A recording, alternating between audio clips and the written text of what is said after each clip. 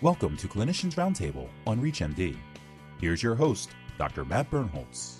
From the ReachMD studios in Fort Washington, Pennsylvania, I'm Dr. Matt Bernholtz. On this episode, we caught up with Dr. Mark Liebwall, professor and chairman of the Department of Dermatology at the Mount Sinai School of Medicine. Dr. Liebwall shared with us a challenging case of a patient suffering from both psoriasis and Crohn's disease. I can think of one right off the bat, and it's a patient who had Crohn's disease, was treated with the TNF blocker, and TNF blockers can cause psoriasis, and the patient developed severe psoriasis, and it was clearly involving the palms and soles, which is characteristic of TNF blocker-induced psoriasis. The patient also had bad arthritis that responded well to the TNF blocker. The psoriasis got dramatically better, but the arthritis got worse. We then discussed the possibility of using an IL-17 blocker, which works very well for psoriasis and for psoriatic arthritis, but unfortunately, it can cause flares of Crohn's disease. Her gastroenterologist would not hear of it, so we couldn't give her that. And lately, we have been discussing with her gastroenterologist the possibility of treating her with an IL-23 blocker, because those generally are actually good for psoriasis. The problem is they're not great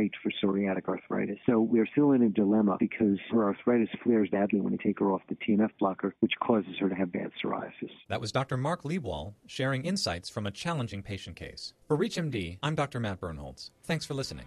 This is Clinicians Roundtable on ReachMD. To access other episodes of this series, visit ReachMD.com, where you can be part of the knowledge.